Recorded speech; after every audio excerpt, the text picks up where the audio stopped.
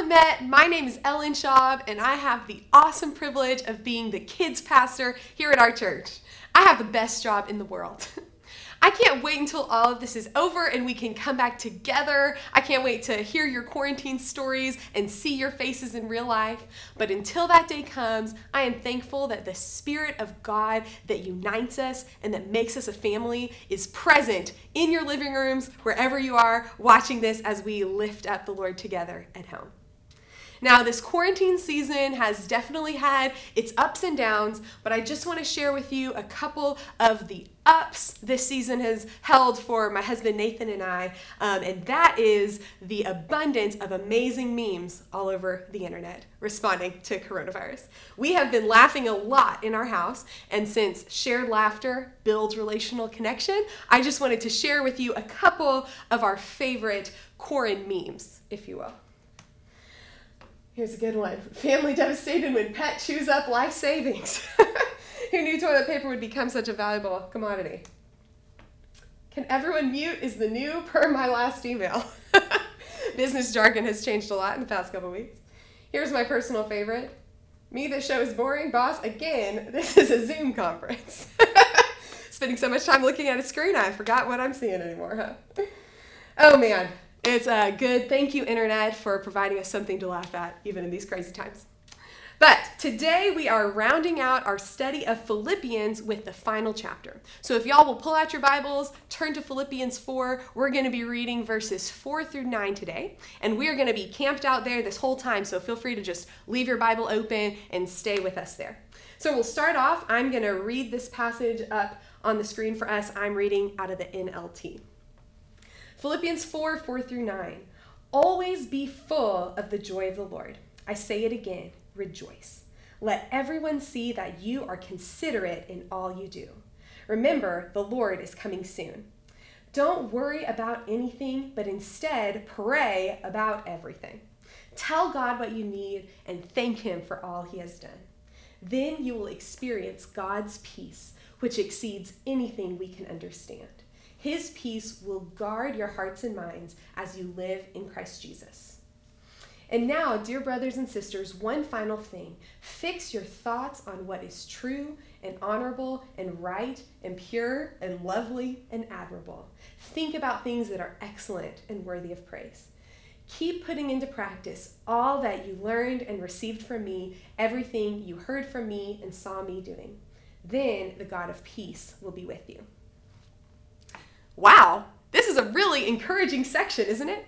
I think a lot of us are probably pretty familiar with some of the verses here. You may have even seen them on an embroidered pillow or an inspirational dish towel or something you could get at Mardel's, right? With so many familiar verses, it's amazing that they're all right here in a row in the same chapter. This is a powerful chapter for our faith. But when you read it, though, do you get just a little twinge of guilt? I'll admit that when I first read this chapter, it hit me a little bit like, whoa, all this stuff sounds great, but I am totally not living up to all of these things, especially since it's written in absolutes. Always be full of joy. Don't worry about anything. Pray about everything. If you're like me, you might get this and read this and think, man, this sounds awesome, but how would I ever actually live this way? Does it have that effect on you a bit? That's what was going on in me when I first read this chapter, and I just want to share with you a bit of the revelation God has given to me about what this chapter can mean for our lives. What if this passage isn't a list of rules, of high expectations, of how Christians need to live that we're all falling short of? But what if it's an invitation into the good life? We can all agree that this is the way we like to live, right? We'd love to be full of joy, full of peace, our minds full of things that are great. We just don't feel like we can get there, right? But what Paul is saying is that this kind of life actually is possible. And he's laying it out for us, not in a way of saying, live up to this, do better, but he's saying in a miraculous way, we can experience this kind of life. because Jesus died to make us righteous before God. He is loving us unconditionally, and the very Spirit that raised Jesus from the dead is alive inside of us, empowering us to be more like him, transforming our sinful hearts, and making us into his holy people.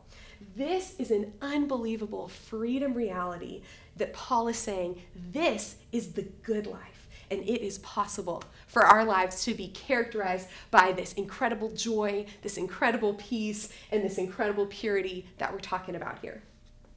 What if this passage is not a condemnation, but instead an invitation into the kind of life God has for us?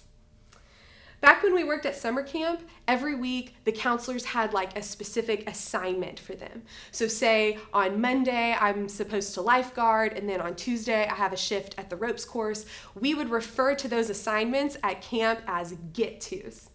It was a reminder of what we were really doing here. It was a reminder to our attitudes that it's not that, oh, I have to lifeguard this afternoon. No, it's I get to serve God. I get to love on campers. I get to create an environment where people feel safe and loved and encounter Jesus. And the way I'm going to do all that today is through getting to lifeguard this afternoon, right? It's a perspective shift that reminds us of what we're really doing. You can try this at home and rename your chore chart into your get-to list. I have the privilege of living in this house, and so I get to serve my family by taking out the trash, right? And this from Philippians, isn't this the best get-to list that you can imagine? This is not a beatdown of what Christians are supposed to be. Don't read this with okay, in order to be a good Christian, I have to rejoice more, be more cheerful, pray more, stop worrying. No, because of Jesus and through the Holy Spirit, I get to have a reason to always rejoice. I get to experience the peace God has for me, and I get to fill my mind with the beautiful things that represent the holiness of God. Thank you, Jesus, for inviting us into this good life and for giving us the power to actually live it out. So as I've been reflecting on this amazing truth this week, shifting my perspective on this passage from a list of impossible tasks to an invitation into the good life, God's been speaking to me that right now in our COVID situation that we're in is the perfect time to practice living out this freedom and enjoying this good life. And in this passage, Paul, I think, highlights 3 gifts of the good life: joy, peace, and purity. And so what we're going to do today is we're going to look in a little more depth at each of these gifts of the good life. We're going to look at joy and peace and purity, and then we're going to end with a practical action step that Paul gives us in order to live it out. So we're starting off with the first gift of the good life, which is joy. And let's reread real quick what Paul has to say about joy. Verse 4, always be full of the joy of the Lord. I say it again, rejoice. Philippians has been called the joy book because Paul talks about joy all throughout Philippians, and he wrote the book from prison.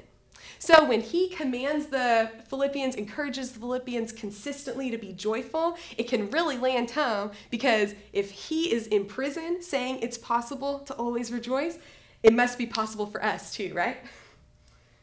I love this quote from Christian Eberhard. It says, real and lasting joy comes from the confidence that no matter what happens, we are inseparably connected to God and saved. It has to do with where the focus of one's life is, or to employ the famous phrase by Paul Tillich, with one's ultimate concern. The Apostle Paul could rejoice because he did not fear death. Wow, that's good. So if your ultimate concern in life is your own health and safety and comfort, your joy is going to be pretty circumstantial. But if your ultimate focus, your goal in life, what you're setting your eyes on is the glory of God and your eternity with Him, your joy is unshakable no matter your circumstances. I helped at a kids camp once, and we started every morning saying a declaration, declaring truth over our day. And my favorite part of the declaration went like this. We would say, God is in a good mood. He loves me all the time. Nothing can separate me from his love. And you know, sometimes the best way to understand a truth about God is to explain it to a kid. So, how can we experience joy always? Because God is happy. He's in a good mood. He is always pouring his incredible love onto us, and his love is all that we need to experience this never-ending joy. No matter what our circumstances, if it's prison or sickness or unemployment or persecution or a global pandemic, we can experience this peace, this love, this joy, because God's love will never leave us. Now, there are a lot of awful things going on in the world, and neither us nor God is turning a blind eye to suffering in the name of joy.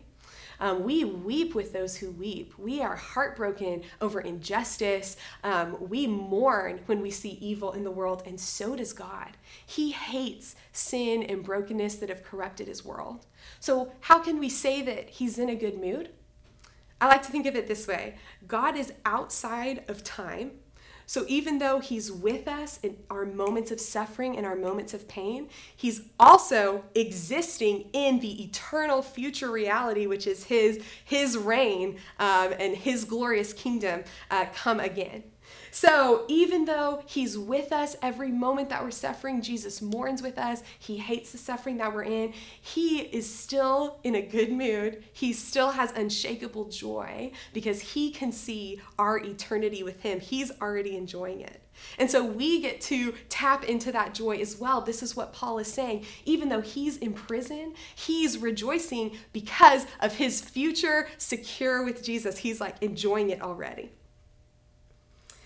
I love how in the next sentence here, Paul ties consideration of others with joy. Verse 5 says, "Let everyone see that you are considerate in all that you do." Have you ever noticed how differently you treat people when your attitude is joy versus when your attitude is like frustration or complaint? For me, I'll be honest with you guys, it's the grocery store. Waiting in line to check out in the grocery store is like my kryptonite. It's the ultimate test of whether I'm existing in joy or whether I'm falling prey to impatience.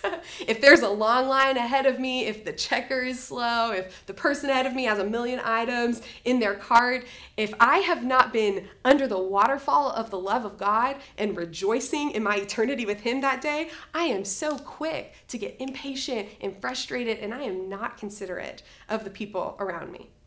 But if I walk into that grocery store secure in my joy of the Lord, that his love is with me, I can rejoice always, my future with him is secure, I can be in a long line and actually look at it as an opportunity to love other people. A long line in the grocery store has actually been some of my best evangelistic moments. Getting to meet people, share, hear their stories, ask if I can pray for them, invite them to church. But I can only do that. I can only look outside of my own potential frustration and be considerate of others when my attitude is joy. And then finally, to wrap up this little section, Paul rounds out the section with an awesome perspective shifter for when you're struggling with joy.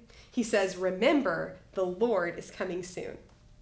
Now, the early church really believed that Jesus was going to come back in their lifetimes. They talk about that all through the New Testament, and you can see they derive a lot of comfort and a lot of motivation from this hope, the Lord is coming back soon. So what would it look like for us if we really lived like Jesus was about to come back? Like in our lifetime, or maybe even in the next year or two? Wouldn't our frustrations and our troubles look a little different in that perspective? Paul is giving us like a litmus test for your frustrations. Now, if Jesus were about to come back, would this be making me quite so angry? Probably not, right? If Jesus were about to come back, I'd probably be rejoicing that there's a long line in the grocery store, and I'd be sharing his name with everyone. It really puts my problems into perspective. A commentary I read says it really well this way.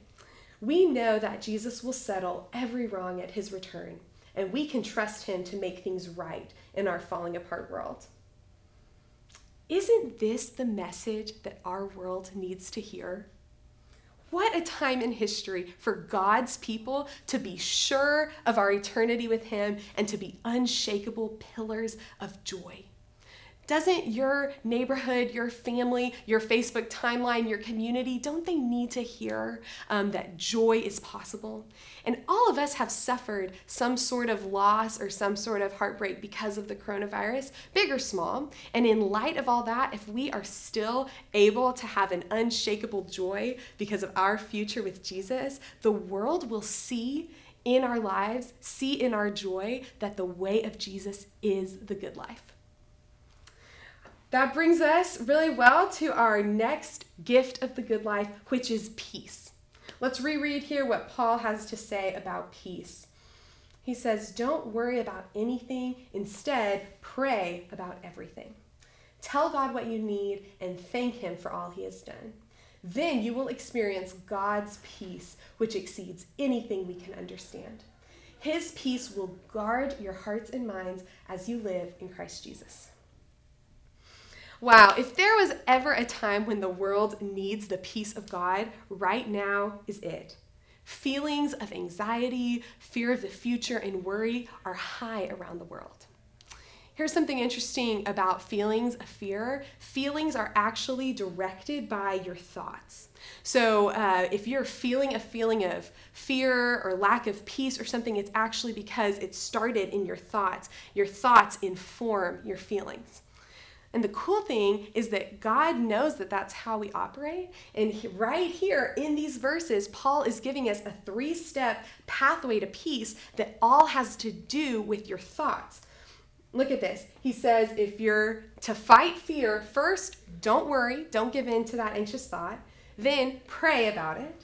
And then turn to thanksgiving. And this whole pathway, all of these action steps are directing your thoughts towards peace so that then feelings of peace will follow. It's so cool. God made us. He knows how our souls operate. He knows what we're going to struggle with, and he gives us a battle plan to fight it. So let's walk through real quick this pathway of peace. Where does it start? It starts with a worried thought whenever it comes in. My mom used to say, and maybe your mom used to say this too, you can't stop a bird from flying over your head, but you can stop it from building a nest in your hair. So thoughts are going to be flying around your head day by day, but when one comes in that's really nesting, a worried thought that's starting to try to build that nest, God says, rebuke it. Don't give into it. Don't indulge it because it's going to feed your feelings of fear. And God doesn't just say, hey, stop that. He gives you something to turn to. So he says, identify that worried thought, stop dwelling on it, and instead turn it into a prayer. This really helps me to do out loud. So if Nathan and I are talking about finances or cars or plans for the future and I'm feeling anxiety kind of starting to build, it helps us to just stop that conversation and call on the name of Jesus and just say, Jesus, right now we do not know what to do. We're feeling overwhelmed. Tell us what you think about this situation, Jesus. We're giving it to you right now. And then from prayer, then you turn to thanksgiving. I love this because it's like you're worried about something, you give it to the Lord, and then you fill your mind with reminding yourself who God is, what he's done for his people in the past, how he's taken care of you before, how he's been faithful to his promises. And if your thoughts are full of, wow, God is so good, he's so powerful, he's so loving, he's so faithful, what kind of feelings are going to follow those thoughts? But peace, right? And I just want to say we are all on a scale of what this looks like lived out in our lives. For some of us, this pathway to peace is pretty natural. It's easy for us. For some of us, it's a fight to rebuke worried thoughts, and we might have to grab some accountability from Life Group to really help put this pathway into action. And for some of us, anxiety and fear is a way bigger deal, maybe even a medical thing. And a counselor can help walk you through these pathways and help minister freedom to you or even get you medication if that's something that you need. So we're all on a spectrum of how we're dealing with this, and whatever our level of intervention is, the point is God is trying to say that peace is possible for you. You can experience the peace of God in this good life that we're living out. He promises here in verse 7 that you will experience his peace. He will send it to you, his children. What is the peace of God? I love how Charles Spurgeon describes it. He says, what is God's peace? It's the unruffled serenity of the infinitely happy God, the eternal composure of the absolutely well-contented God. Wow, don't you love that? And don't you want that to be true of you? Our God is infinitely happy and well-contented. He is good and he knows what he's doing, and we can trust him. If we are having our trust in the fact that God is all powerful and all good, we too can experience this unruffled serenity that our God is taking care of us, and we really can have no fear. When I was a kid, if I was scared in my room at night, all that had to happen was if my dad just walked into the room, boom, my fears are gone. To my kid mind, my dad is in control of any situation and he loves me completely, so what could I possibly fear when my dad is in the room? And our Heavenly Father loves us so much more and has so much more power over the world than my earthly dad, right? Within his presence, I really can be anxious for nothing. But it is hard to live that way because bad things still can and will happen to us, right? Like, even though God loves me so much and even though he has power over the whole world, that doesn't stop the fact that bad things could still happen to me. You know, I could lose my job. I could get the virus. I could have something bad happen. So are we taking too naive approach by saying this? Like, by saying, don't worry about anything, God's in control? Are we just burying our heads in the sand and avoiding the reality of a bad thing maybe actually happening? Let's go back to that analogy of being a kid. If I'm a kid and something bad happens in my family, I can feel the effects of a tough situation. I can even feel worried about the future, but it's not my job to take care of my family. It's my parents' job to fix the situation, to provide for us, and to look out for our future. That's the parents' role, not the kid's role. Say if I'm a kid and I'm sick, I feel sick and I don't like that, but it's my parents who are the ones who are taking me to the doctor, picking up my medication, seeing what care and treatment I'm going to need. They're the ones responsible to care for me and help me through my sickness. So it's the same way here with God as our Heavenly Father. He's called us his kids. And so he is taking responsibility for our care, like a father takes responsibility for the care of his kids. This is how I can live in perfect peace, even though hard things might still happen to me, because I'm in the care of a perfect dad. And he is always going to take care of me, even if something bad happens to me. It's his responsibility to take care of me, to make sure I'm provided for, so I can live without fear of the future as a kid with this kind of dad. And you guys, the world is desperate for this good news. There are so many people out there right now in awful situations who need to know that there is a dad who loves them and wants to take care of them, wants to take responsibility for providing for them. And how are these people going to hear this good news except from us? If we as God's people can have his unruffled serenity because we are loved by an infinitely happy God, then we can give this gift away as a gift of the good life to people who desperately need to know this peace. All right, the last gift of the good life here is purity of mind. Let's reread what Paul has to say about purity. And now, dear brothers and sisters, one final thing. Fix your thoughts on what is true and honorable and right and pure and lovely and admirable. Think about things that are excellent and worthy of praise. Paul's final gift of the good life that he shares is a clarity of thought, a purity in your mind that comes from fixing your thoughts on good and righteous and uplifting things. Other translations translate fixing your thoughts as meditating, dwelling on, filling your mind with, or focusing your thoughts. All of these, the idea being to spend time letting excellent and true and pure and praiseworthy things soak into our minds. Now, what could be more excellent or praiseworthy or pure or true or right or good to meditate on than the Word of God? Amen?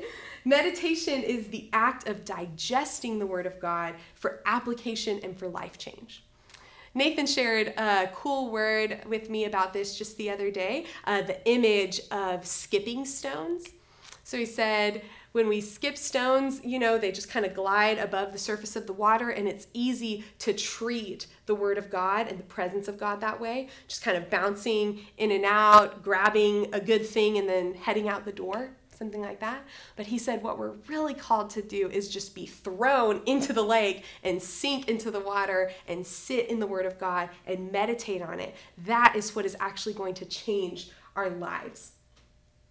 I came across this tool the other day from the Navigators that they call the Word Hand.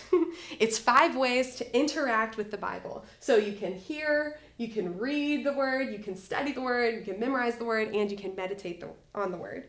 But look at the diagram with meditation as the thumb. What will happen to the Bible if you remove meditation? You drop it, right?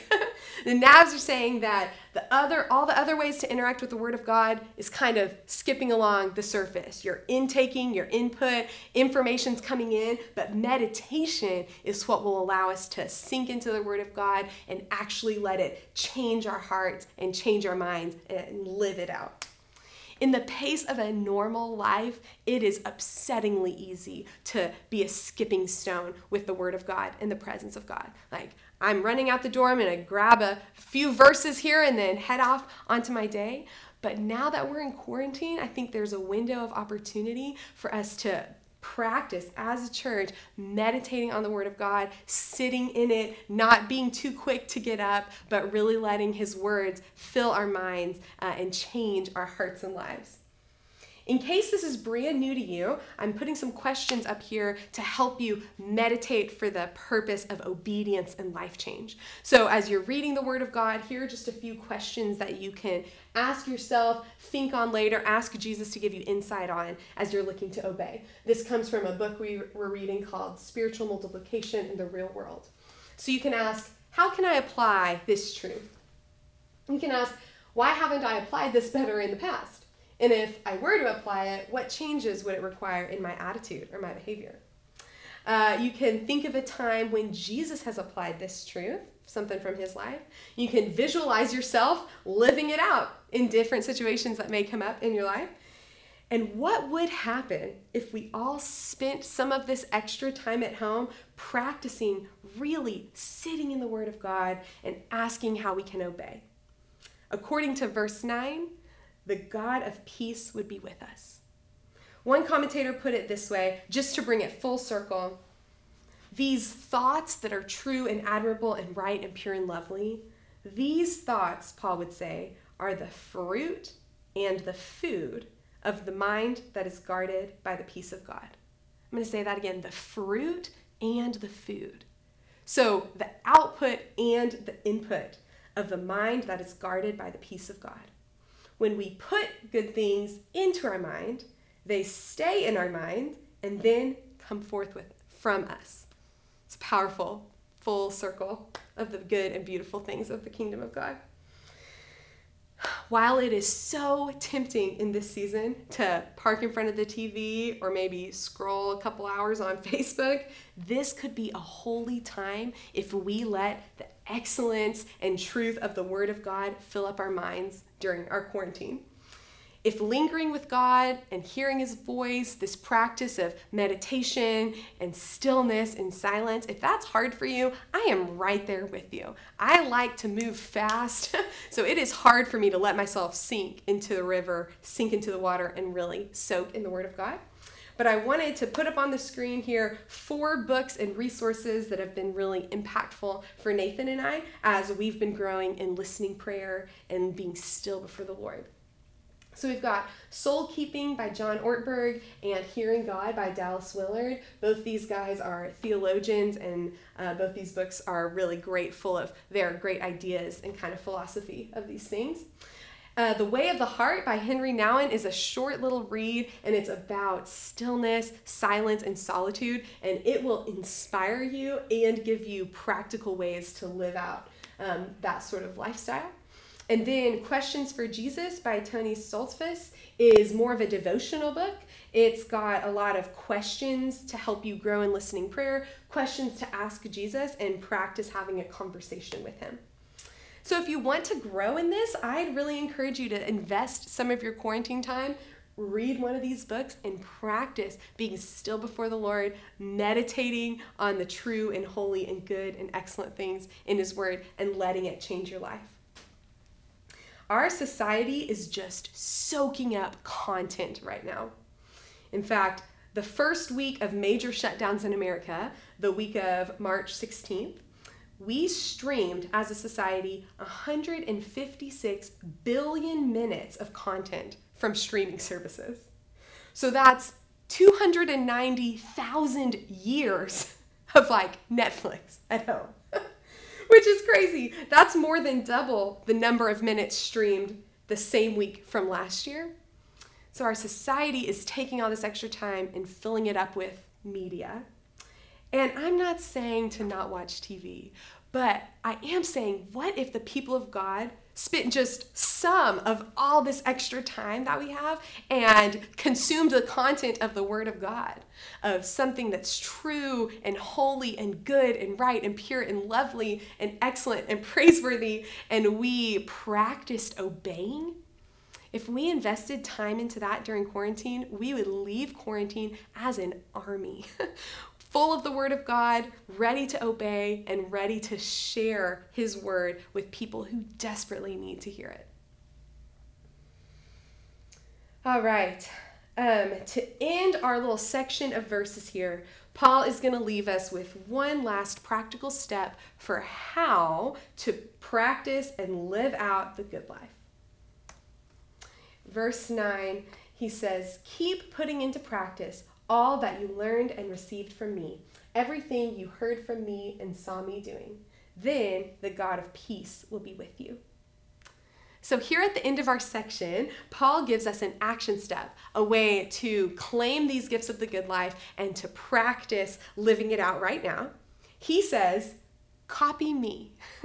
He says, anything you see from me, that you learn from me or see me doing, you can go ahead and do that. Now that's a high standard of accountability for him, right? And since we know that he was a person, right? He wasn't perfect at all of this, but what he is saying is that we are better together. And if we are all practicing these things together, hey, you watch how I do it, I watch how you do it, we are all going to grow in experiencing the gifts of the good life together through community and discipleship. Look at how Paul describes discipleship in another one of his letters. This is 1 Thessalonians 2, 7 through 8. And watch as we read it and see what metaphor he uses for discipleship. He says, "We were like a mother feeding and caring for her own children. We loved you so much that we shared with you not only God's good news, but our own lives too. And you know that we treated each of you as a father treats his own children." Did you catch the metaphor? Twice, Paul describes his relationship with the Thessalonians as a parent with their kids. Okay, so parents watching this question is for you. Do you disciple your kids over coffee once a week? Do you maybe have them over, they can ask all their questions, you can give them wise answers, and then they go practice it all week long? I'm not even a parent, and I know that answer is no.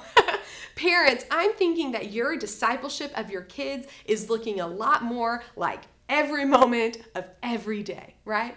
all day, every day, you are correcting them, guiding them. They're watching what you're doing. They're hearing what you're saying. They're understanding the way that you see the world. And for better or for worse, they're copying you.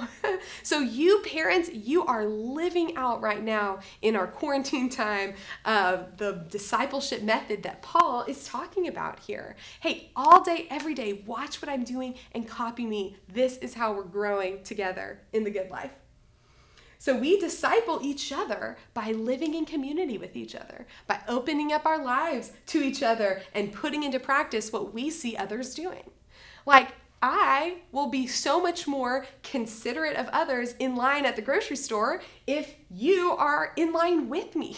You will help me. Or if I'm not with you physically in line, maybe I can call you up and say, hey, I am not having a good perspective on joy right now. Will you help me be considerate of the people around me? We are better together. So, to close out our time together, I want to give us a challenge to take this practical step towards growing in the good life through discipleship. So I'm going to ask you 2 questions to reflect on. One is, of these kind of 3 gifts of the good life that we've seen today, joy, peace, and purity of mind, what is one of those things that I really want to grow in during quarantine? And then the second question is, who is someone that I know that is strong in this area that I'm wanting to grow in, who would invite me into their life to disciple me and let me watch how they live and copy them?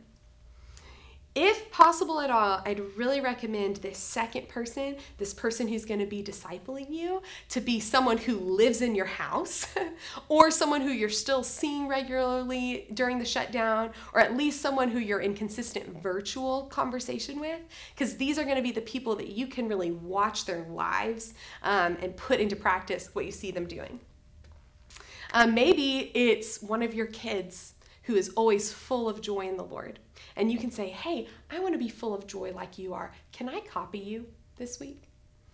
Or maybe you regularly FaceTime a parent or a friend, and that person walks in a lot of peace, and you can put into practice what you see and hear from them.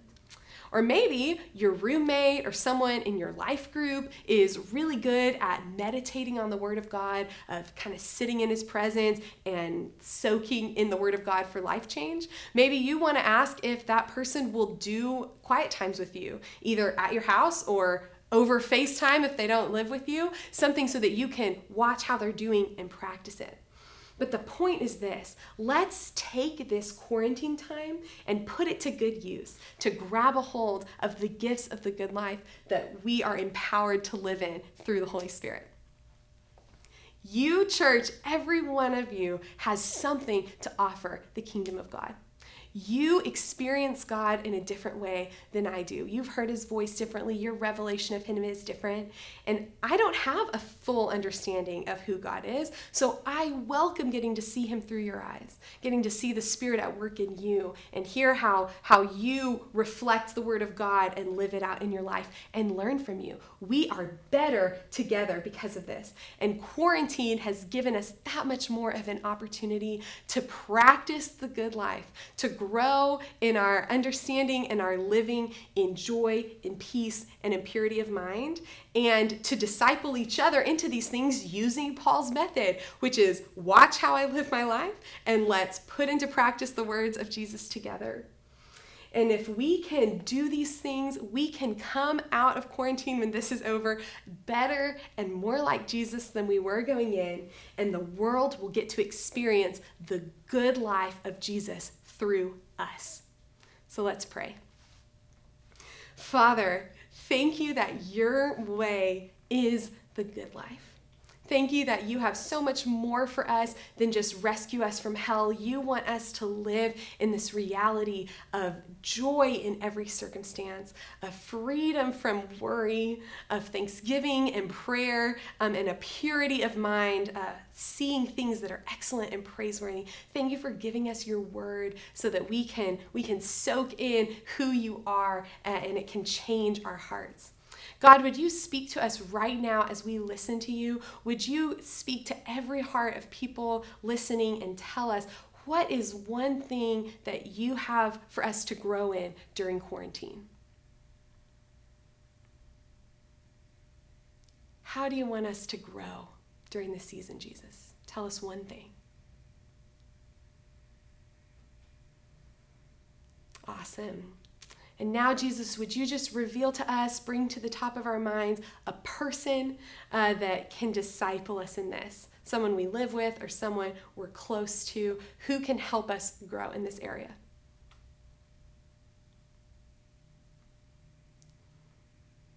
Thank you, Jesus. Thank you for speaking to us, and thank you for walking with us into the good life. We thank you, Jesus, and we praise you for your goodness. We love you. Amen.